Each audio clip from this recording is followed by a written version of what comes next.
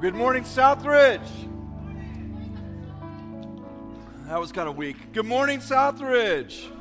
Hey, all right. Good to see everybody. Glad you're here. This beautiful day in July, right? It's, I'm loving the weather. You guys loving the weather?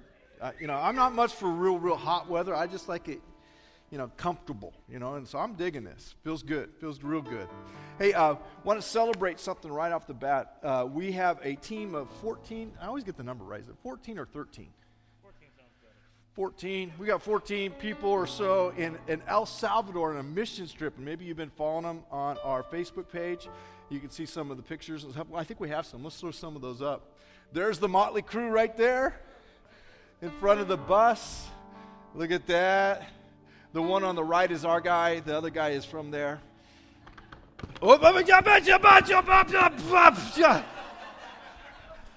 Tim! Keep going. It was a perfect setup, too. I know it's not gonna work now.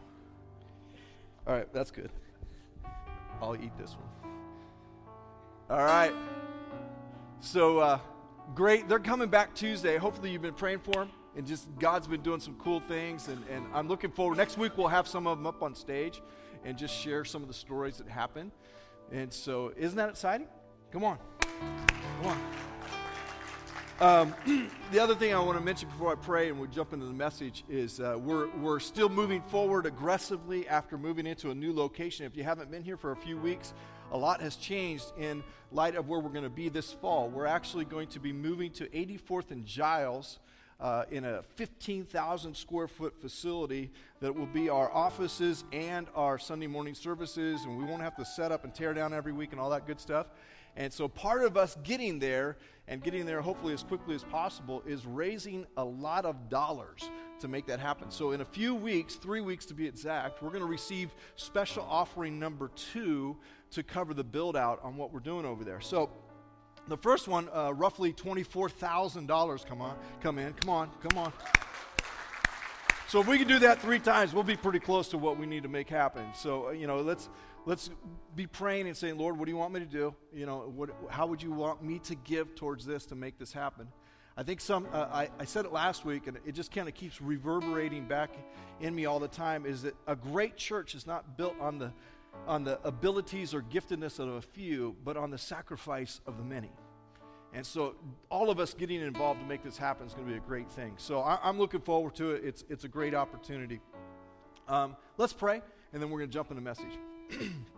Lord, I thank you for just giving us the opportunity to worship, to listen, to hear your word, to maybe be challenged, God, by what you might say to us today. Lord, I thank you that, God, you are actively involved in each one of our lives in this room. Lord, you know every person. Lord, you know what we're dealing with. You know what we just dealt with yesterday or what we might even be dealing with today. God, you know exactly where we're at. Lord, I pray today that, God, you would speak to each one of us just like we need to hear. That you would stir something in us, Lord, faith, expectancy, hope. Maybe just something new today, God, stirs in us, Lord, for your glory, for your purpose. We ask it all in Jesus' name. Amen. Amen. I'm going to try not to touch the table because this was going to be a great illustration for our message series today. Anyway, it still will be because I think there's enough of them up there. At least I think. So here we go. If you haven't been part of Southridge, every year in July we take a few weeks and talk about the topic of sex and different ideas and thoughts about that. And this year, actually, I knew when we got done with last year's series on sex what we were going to talk about this year, because this topic is such a huge topic. And so we're calling it the naked truth, but we're really going to be talking about dealing with shame and trying to get to a place where we're shame-free. And in our intimate relationships with God and the people around us, that would be a part of it. And I'm looking around here, I don't think there is in this service, but if you have young ones, this series is rated PG-13. So if you have a small one, this would be the time to maybe take them in there. And by the way, I say this every year, the age where you need to be having the talks is younger and younger and younger, because of what we're living and what we're part of. I mean, you don't have to try, it's just there, and so you're better off to have the conversations with your children early than wait until it happened and wish you would have had it, okay? Just a little pastoral advice. So here's a couple questions. Why should we talk about sex in church? Why should we even have that conversation in the first place? And typically, the church doesn't deal with the issue of sex very well. We tend to kind of have a head in the sand kind of approach when it comes to sex and hope it just works out. And that's a really poor way to do anything in life. Just hope it works out.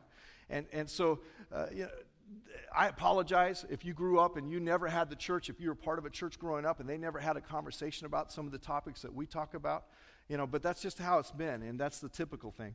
Most people never fully or really fully understand the spiritual connection to our sexuality and our spirituality. Most people don't get that. Most people separate the two, that my sexuality and my sexual activity is totally separate from my spiritual person of who I am. And biblically, that is totally inaccurate. In other words, the two things are married together. Matter of fact, when a couple comes together and they get married, it says that it's a spiritual mystery that somehow the two become one. I mean, there's something going on here that is very big, and most of us don't fully understand that. And so to understand that, we need to get some thoughts like God wrote the book on sex, so he created it, he defined it. And in light of that, though, our understanding of sex and what we've dealt with, and this I always tend to go back to this, most of us were educated in sex or sexual ideas by a fifth grader. Right? I mean, think about it. I mean, most of us, our ideas, and maybe you were older, maybe it was a seventh grader, that seventh grade friend or that eighth grade friend, but somewhere in your younger years, you were getting educated by a very unexperienced, unknowledgeable, unclear person, and you picked up ideas and thoughts from that. Some of it comes from the movie world that we live in, and right now reality TV and all those different things, and all of that pours into that, which doesn't necessarily give us a full understanding. Many times it gives us a misperception. And here's another thought why we should talk about sex in church is most people never really experience sexual fullness because we're too broken to ever get there. Most of us never get to the point where God planned it to be or wanted it to be in our sexual fulfillment. And I'm talking about intimacy, I'm talking about wholeness, I'm talking about responsibility, I'm talking about that sense that this is good and this is what God made me to be a part of. A lot of us never get to that point because we're living out this brokenness more than we are the purity and the plan that God had for us. And so that's a big reason why we need to talk about it. So what's the big deal? Why is sex such a big deal? And here's usually some of the answers that I get from people when I say, oh, we're going to do a sex series. And they don't say it, but they kind of say it. Man, that's so old school. I mean, come on, we're in the 21st century here. I mean, that's you just go with the flow, kind of do it. And so that idea that somehow we're overreacting and it's old school and this is 21st century, but I think it's a big deal. I think it's a real big deal. And here's how I think it is a big deal. We're experiencing the backlash of sex gone wild in our society. How many would you agree with that? We're experiencing it. We're in the middle of this thing. We're in the middle of this thing that is sex gone wild, and it's a backlash that's coming against us. This week, just this week, I noticed, I had my ears open and my eyes open to what was going on around me. I noticed, again, that there were talks on TV about sexual perverts that had to register and all these different things. There was interviews with people. There was a magazine when I went to my physical therapy this week that was talking about the title of the magazine on Time was Transgender USA. I'm thinking, wow, we're in the middle of this thing. That's us. That's where we're at right now. And so some of these things are happening, and we're in a backlash of a sex gone wild society. Pornography is at an all-time high. The business is booming. And the scary thing about it is most men and a lot of women are involved in it. Like crazy percentages, 85, 90%. You're thinking, what? How's that? That's very, very scary. Sex trafficking affects hundreds of thousands of lives every day. It's one of those things that every time I mention it, there's something that stirs in me because I just can't get over the unfairness of what happens to a young life because that's the story that they're living. Jennifer and I were having a conversation with a young girl that's from here that was in the Philippines. right now working in an orphanage. And we were talking with her, and she was sharing her story about what she's experienced. And she said every kid that comes to that orphanage is there because they've been sexually abused and taken advantage of by their own family. That's why they're there. I'm thinking, what in the world is wrong with our world here? What's going on? And this is part of it, what we're talking about here today. And so all of that is happening. Sexual identity is a spinning wheel. And not only that, it's a big deal because we are carrying a lot of baggage from sexual activity outside of God's design and plan.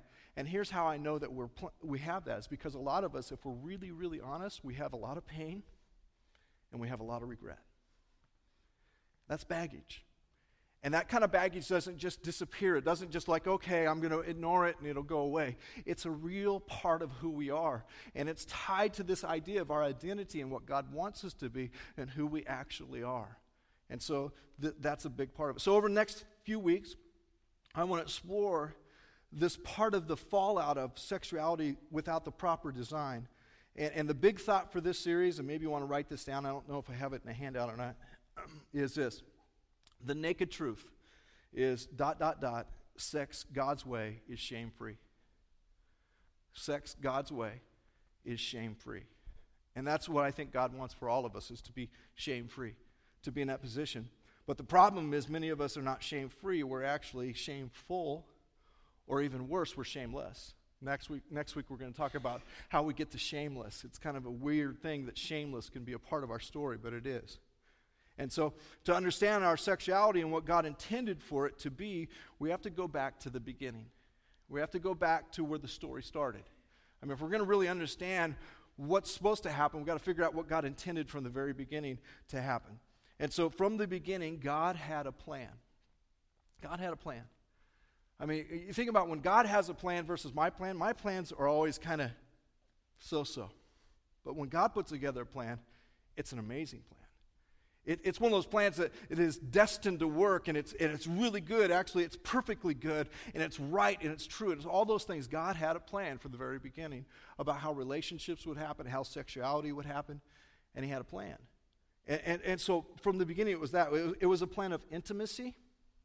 You know, a lot of us, we need to understand that God wants us to have intimacy. He is not that, I don't want you to have intimacy, just be robots walking through life and doing your thing. He wants us to have intimacy, passionate intimacy with our spouses and be a part of that. God, he wants us to have intimacy with him and relationship with him and feel that and know what that is. God planned that. God plans for us to be whole. One of the things I have a conversation, every time I meet with a potential couple that's going to get married, I have the same speech with them. And I talk about this. I say, God intends that there would be two whole people that would come together and become a perfect one. And they kind of look at me like, what are you talking about? Because the wholeness of who I am really results in the ability for us to have a relationship that really has fulfillment and depth to it. That's God's plan. He wants us to have that. And also, he wants us to do all that within the scope of responsibility. And so God's plan has boundaries for our lives. And boundaries, sometimes when you start mentioning boundaries for our lives, a lot of us kind of ruffle our feathers a little bit and get a little, I don't know if I want boundaries. I want to be free. I want to do what I want to do. I want to go where I want to go. And it kind of ruffles us a little bit. And see, God has a plan for fulfillment in our lives, and the boundaries are part of that, not limitation.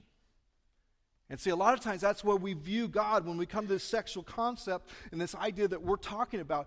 We have this God idea that he just wants to limit. He just wants to be the fun taker and take away all the joy from life and all those kind of things. It's just the opposite. God wants to put us in a place where we really have fulfillment, not just limitation, but experiencing the intimacy, the wholeness, and all those things that are good. So let's jump into some scriptures, going back to Genesis chapter 2. Genesis chapter 2, verse 15, it says, the Lord God placed the man in the Garden of Eden to tend and watch over it. In other words, God had a place. He had a plan. He had an idea in mind of how he wanted it to happen. And it goes on, but the Lord warned him, you may freely eat the fruit of every tree in the garden, except the tree of knowledge of good and evil. If you eat its fruit, you will surely die. And so he said, here's the deal. I want you to have this intimate, I want you to have this wholeness, I want you to have this fulfillment, but there's limitations, there's boundaries, there's a scope that I want you to live within, not to limit, but to give you fulfillment. And so God is laying that out. But some of us view God's design in this way as some kind of a prison wall. We think that God just wants to put me in a prison. He doesn't want me to express myself and be who I want to be and all that kind of stuff. And that's not really what he's talking about. And so we think all the good things are outside of God's plan. I've had tons of conversations over the years of people that want to give their whole lives to the Lord, but they're too fearful about the things, quote, quote, they're going to give up to actually do it. I'm thinking, dude, you're not giving it up. You're actually gaining something. You're not giving up something what you think is really great. You're actually putting away something that's really bad and grabbing hold of something that's really good. And so we got to change our mindset in there. And so we think that sexual activity is whenever and however I want it. It's fruit at any time. And so here was my illustration, all right, before I wrecked it. I'm looking for all the fruit that's still laying around here. So God puts this plan together. He puts it all together like this. And it's kind of like he has this idea. If I can do this right, I can't. But he has, here we go, we'll do it this way right there. He has this idea that it's all about taking the right fruit at the right time. It's all about doing it. You say, hey, you can have a this, but you can't have a that. It's not any fruit anytime. It's the right fruit at the right time. But see, what we do all the time is this. We come along and we grab, wait a minute, I want this one. And that's how we live life. We want what we want when we want it. We want the fruit that we want right now. And in the process, what happens then is there's fallout. There's bruising. And then we try to spend the rest of our lives trying to run around and try to figure out how to put it all back where it was. But it doesn't work real well. Because then we go and we pull the same one out again. And it's right back the same ways. And it's just ongoing. But God's plan is that we would pick the right fruit at the right time and not be bruised. By the way, if you're going to have these apples afterwards, you're not going to want those two. Or these two, all right? You're not going to want those. Some guys go, great, I love apples. I said, I don't know if you're going to like them after I'm done because I'm going to beat them up.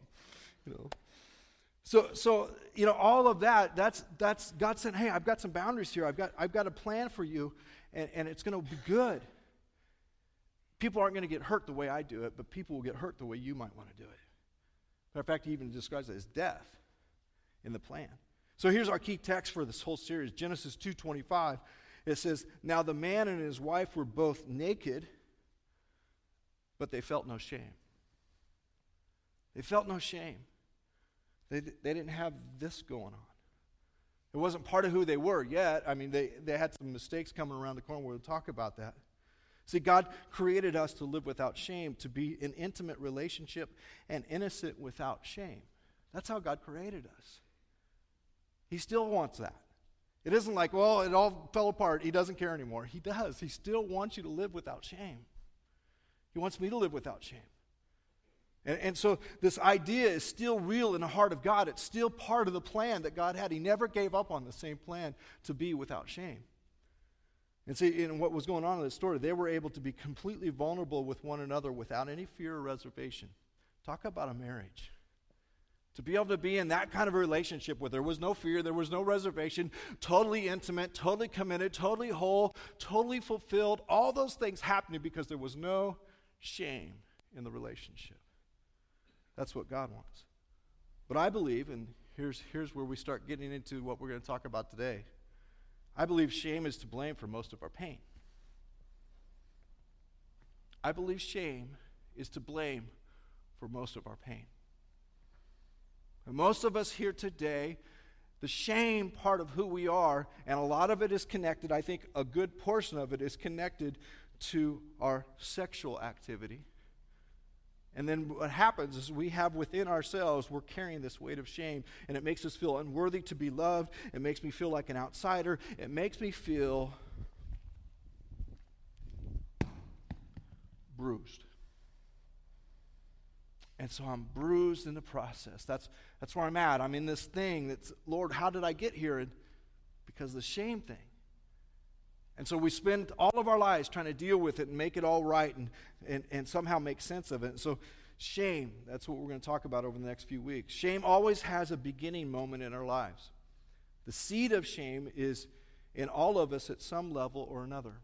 Right now, it's in all of us. If you're thinking, I don't have any shame, it's in us. It's just who we are. As human beings that are broken before God, it's part of who we are. It has to be dealt with. It's in us. And so it's in all of us because we all have this broken nature that leads us to shame. But shame comes alive in us when we cross the lines of God's design. Again, we picked from the wrong place in the pile. We get ahead of God. We don't listen to God. And we move to a place that doesn't make sense. Check out what happened. So we're going to get to the next part of the text. Check out what happened to Adam and Eve after they compromised their innocence. Shame came alive. Genesis chapter 3, verse 7. It says, at that moment, the very moment they chose to cross the line, at that moment their eyes were opened and they suddenly felt shame at their nakedness. They were without shame and now they're full of shame. They suddenly felt shame at their nakedness. And so they sewed fig leaves together to cover themselves. They sewed fig leaves together to cover themselves. And notice the progression here. Notice what's happening as things are going on here. And when the cool evening breezes were blowing, the man and his wife heard the Lord God walking about in the garden. And I was thinking about this a lot this week, that God is always present, even when I'm doing stupid stuff. That God is always there. He's always in the midst of the garden. He's always in the midst of what's going on. He's there, even though maybe sometimes I can't see him. He's right there, right now. And so I think, man, all the things that I've done, and you were there, God. All the things that I've been a part of, you were there. I mean, and so really it speaks of this, God's compassion to not give up on me. It speaks that loudly, doesn't it? That God, he was there in all the stupid stuff that I've been a part of, all the times I pulled the fruit out in the wrong places, all the times I went the other way and I crossed the line, God was still there. I think that's interesting. And it goes on, it says, so God was walking about in the garden, so they hid from the Lord God among the trees. And by the way, I want you to know some of the natural things that happen. This is where camo gear got its start. Right there. Can't see me. Hiding in trees, Anyway, I'll just leave that alone. Then the Lord God, so they hid from the Lord among the trees. Then the Lord God called to the man. So not only is God present there, he's actually reaching out to him. Where are you? I think that's the message for many of us today. Where are you? In this whole story, where are you? Where are you today? In the depths of shame and hiding in the trees, where are you? I think God is looking not to condemn, and we'll see that in a little bit, but to restore. He goes on, he says, the Lord God called to the man, where are you? And he replied, I heard you walking in the garden, so I hid. I was afraid because I was naked.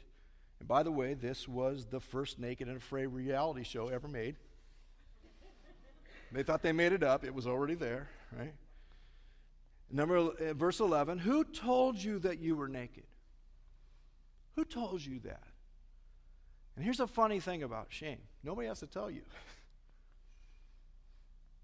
Nobody has to say, you're shamed. You know it. There's something inside you. It's not outside, it's inside. It's something inside me that begins to scream and burn. Woo, this is shameful. Woo, man, I've crossed the line. And you know it. And see, they knew it immediately. Who told you that you were naked? The Lord God asked. And he already knew. He knew what was going on. Have you eaten from the tree whose fruit I commanded you not to eat? Did you take the one that I said, don't do that? I've got a plan. Did you do that? And God knew he did, that they did. Have you eaten from the tree whose fruit I commanded you not to eat? And the man replied, I love this, it was the woman, Jennifer, you gave me, who gave me the fruit and ate it. I like to put names sometimes in Scripture. Right? I mean, we do that, don't we? I mean, we just automatically, the ones that we love are close to us, and spouses, it's easy. I'd be a great person if it wasn't for her or him or whatever. of that situation. It was the woman you gave me who gave me the fruit, and I ate it. And then the Lord God asked the woman, what have you done? She takes it to a whole nother level. She goes spiritual on God. The serpent deceived me. The devil did it. The serpent deceived me. She replies, that's why I ate it. And see, many of us, we can point back to a moment when shame came alive in us. You can point back into time, and if statistics are right, most of us in this room, like 90+% of us, were involved sexually before it was time to pick that fruit. Okay? So that means probably the majority of us in this room were in that category. And we can go back to a time and we can see the moment when shame came alive in us. For most of us, it was when we crossed the line sexually.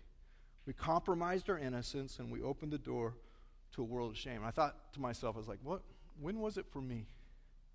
When did that happen? I have to go back to 6th grade. 6th grade, shame came alive. I was already a sinner and I was already broken, but shame came alive when I was in 6th grade. And it happened in two things that happened. Number one is I found underneath our front porch, because we had one of these front porches where you crawl through a window, and there was like about a 5-foot area where there was a dirt floor, and it was like this huge wraparound porch, but it was the perfect fort for 6th grade boys, right? And we're talking cigarette smoking, all the things that little boys shouldn't be doing, that's what we did. But then at the same time, underneath that porch, we found what we thought at the time was a treasure. And it was a stack of magazines, about that high. And I remember flipping through those magazines as a 6th grader underneath the porch in York, Nebraska. And I lost something that day. Shame came alive. Now, I didn't know it then because I thought it was a great thing. I thought, man, I've got the apple. I've got the fruit. I can't believe this. We have our own fort full of all these magazines. This is the best thing ever. But something came alive in me. And it grew. Because a little bit later that summer, I remember Leslie. Leslie was in 7th grade. I was in 6th grade. Leslie was a woman. Already. I don't know how that happened, but she was already a woman. I invited her over to my palace, our Winnebago camper in the backyard. And we were in the camper, hanging out. How's that? I won't go too much details. We're hanging out, doing things that we shouldn't be doing at 6th grade. My mom comes out. True story. She'd come up. She opens up the door, catches us in a moment that wasn't appropriate, and slams the door back shut and walks off. And I remember that moment because I remember that was one of the moments that shame really came alive in me. Not just what I did, but there was something in me that was stirring. There was something that was happening inside of me. I didn't know what it was, but it was happening. And see, some of us, we have the similar stories where the lines were crossed, where the moments that happened and the shame came alive in us. But here's what I think is the problem for this whole series. We never took care of it.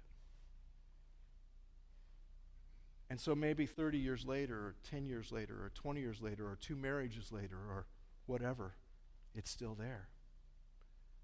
It's still part of who we are. It hasn't been resolved. There hasn't been anything taken care of.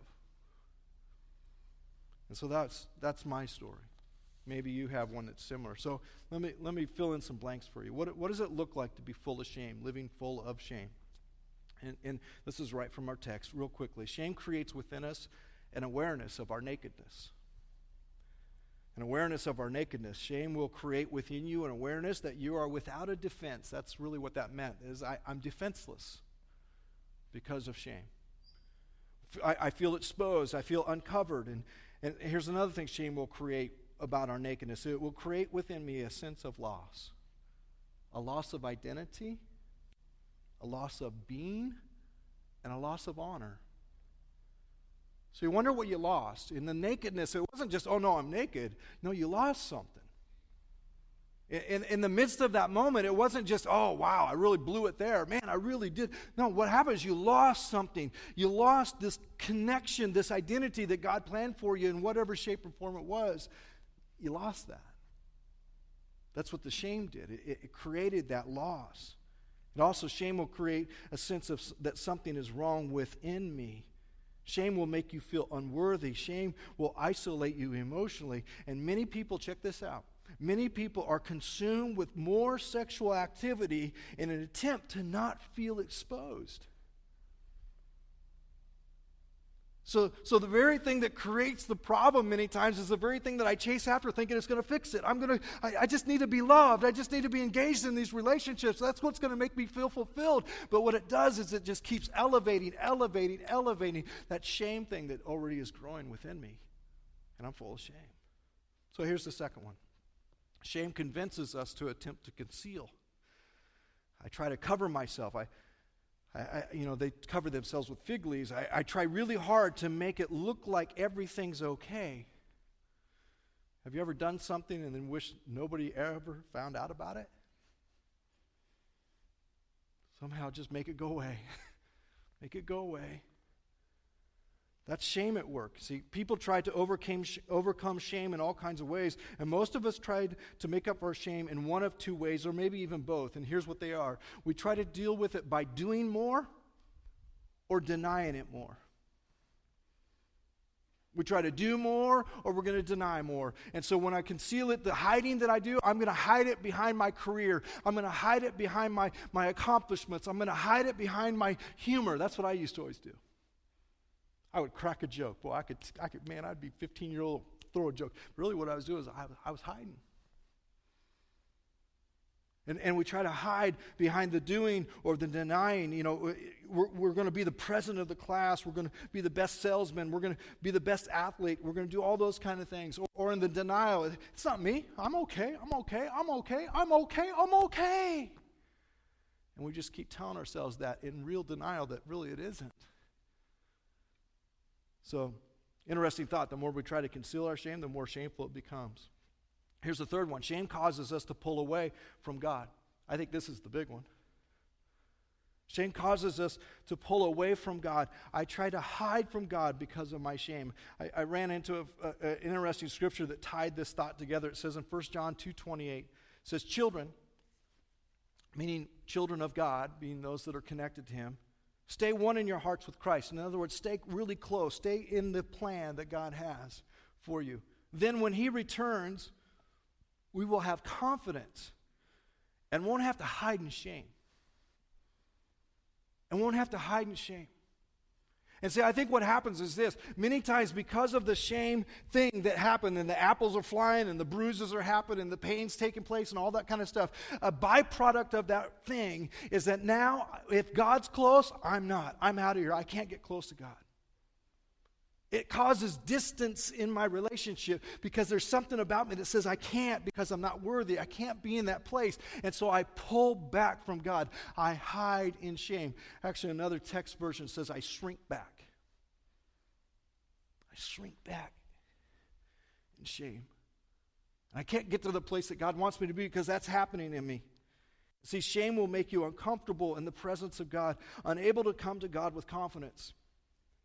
Because one of the benefits of being in relationship with God is we can come to God with confidence because shame removes the confidence. In other words, we don't have confidence when it happens. By the way, let me just share real quickly what happens as a pastor that I see all the time. I see somebody come alive in Christ. I see, man, a young lady, man, she's excited about God and all this stuff. And all of a sudden, here comes Don Juan. You know, you've seen him before, right? Hey, baby. You know, and she gets swooned by him. And the next thing you know, she crosses the line in this relationship. And all of a sudden, the idea of her pursuing her spiritual journey doesn't seem as appealing. Why doesn't it seem as appealing? Because shame has stolen her confidence to come before God. And I've seen it again and again and again, where somebody gets in a relationship, they get involved with somebody relationally, and they were going somewhere with God, and then they were moving, they were happening, they were developing, they were becoming what God wanted them to be. But all of a sudden, they crossed that line, and they found themselves in a place of shame, and now they have no confidence, and they pull back. And so that's what happens all the time. So we understand shame causes us to pull away. And the last one is this, is that finger pointing is the game of shame. Finger pointing is the game of shame. I blame everyone else for my own behavior. And you will try to make everybody else the problem. You will try to divert attention from your own sin to someone else's. You will make excuses for everything. You will even blame God for what's happening in your life. The woman you gave me. Somehow that happens. And I was born this way. This is how I was raised. And we just throw out the list of excuses and reasons why we can blame everybody else and take no responsibility for our actions at all. That's what shame does. So I want to close. I want to close with a story that Jesus shared in John chapter 8 about how to find restoration, if you will, from being full of shame. How to find relief from the weight of shame. So here's how the story goes. John 8, chapter 1, Jesus returned to the Mount of Olives, but early the next morning, he was back again at the temple. He was always trying to share the plan of God. The crowd soon gathered, and he sat down and he taught them. He was engaged with them. He wasn't just trying to get through it and get by. And as he was speaking, the teachers of religious law and the Pharisees brought a woman who had been caught in the act of adultery. Doesn't tell us how, but somehow she was actually caught in this, crossing the line. She was there. She was full of shame. And they put her in front of the crowd. And so you got this picture. It'd be like somebody dragging a woman in here, setting her down and said, Pastor, this woman was caught in adultery. What are you going to do about it? Shameful. Full of shame. All these things is happening right there. And it says then, he says that she was caught in adultery. The law of Moses says, stone her. What do you say? And they were trying to trap him. By the way, trying to trap Jesus is never a good idea, right? I mean, I heard this the other day. It said if you try to do a knock-knock joke on God, knock-knock, Jesus, they go to knock-knock to Jesus, and instead he doesn't say, who's there? He says, I know, I am. Think about it for a while. Just write it down. You'll get it. I mean, it's a pretty deep joke, I know. And so it goes on. It says, they were trying to trap him into saying something they could use against him. But Jesus stooped down and wrote in the dust with his finger. A lot of people speculate what he wrote. The names of the guys standing there, the sins that they'd committed, all that stuff. Don't really know. Verse 7, they kept demanding an answer, and he stood up again and said, all right, but let the one who has never sinned throw the first stone. Then he stooped down again and wrote in the dust. When the accusers heard this, they slipped away one by one, beginning with the oldest until only Jesus was left in the middle of the crowd with the woman. It's just Jesus and the one that's shameful. And Jesus stood up again and said to the woman, where are your accusers? This is God speaking to this woman who's full of shame. Where's the ones that accuse you? I'm the one that made you. We're the ones that are accusing you. What's going on here? Didn't even one of them condemn you? They didn't. No, Lord, she said. And Jesus said, neither do I. Neither do I. Go and sin no more. Powerful phrase. Neither do I. Go and sin no more. Relief from the shame. Here's a few things, just to wrap it up. Number one is this. Understand this. We are all unworthy. If you somehow think that you're in that situation where you are the exception and nobody is quite like you, we're all in the same story. Shame is common to all. Freedom is not. Shame would like you to think that you are the only one, the only screw up, the only bad apple in the whole tree. That's you, and that's not true. It's common to all. And God specializes in working with losers. Matter of fact, that's all he works with. Because we're all losers in that way. We're all in that category of broken. Here's a second thought. Even though I have been caught, I can be healed. Even though I've crossed the line, I can be healed. I can be restored. God can restore me. Shame tries to spotlight my sin, but Jesus moves in to free me from my sin. Thank you, Jesus. Third thing is to accept responsibility for my actions. Denial leads nowhere. He says, sin no more. He wasn't glossing over it. He was saying, sin no more. And the last one is this. Embrace the reality my shame needs to be covered. I learned a little thing about shame, and I just want to close with this thought. Shame actually means to be covered with shame. That's what it means. I'm covered with shame. You ever heard somebody say that she's got shame all over her face? It's covered, right? But the answer is ironically connected to the same idea. But the answer is for our shame to be covered. So I'm covered in shame, and the answer is I need to be covered. I'm covered in shame, and I need to be covered. And herein lies the great problem. We can't cover our own shame. We can't cover our own shame. We can easily cover ourselves with shame, but we're unable to cover our own shame. And so here Jesus steps into our story. He steps into our story. And he offers you and I something just like he offered her that she could never give herself, and that was this, a covering of forgiveness. I forgive you. I don't condemn you. I forgive you.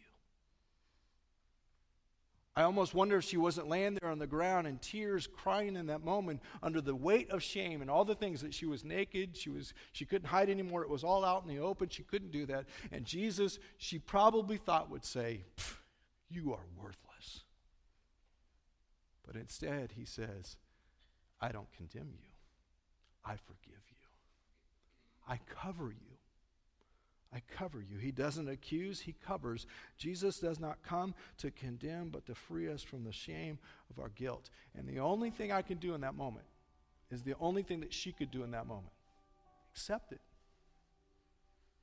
That's the only thing she could do. That was the only thing that she had to do, was simply accept it. Go no more, sin no more. Go do that. From this moment forward, you have the responsibility that you had before. But right now, the only thing that you can do is accept the forgiveness to cover your shame. You can't conceal it.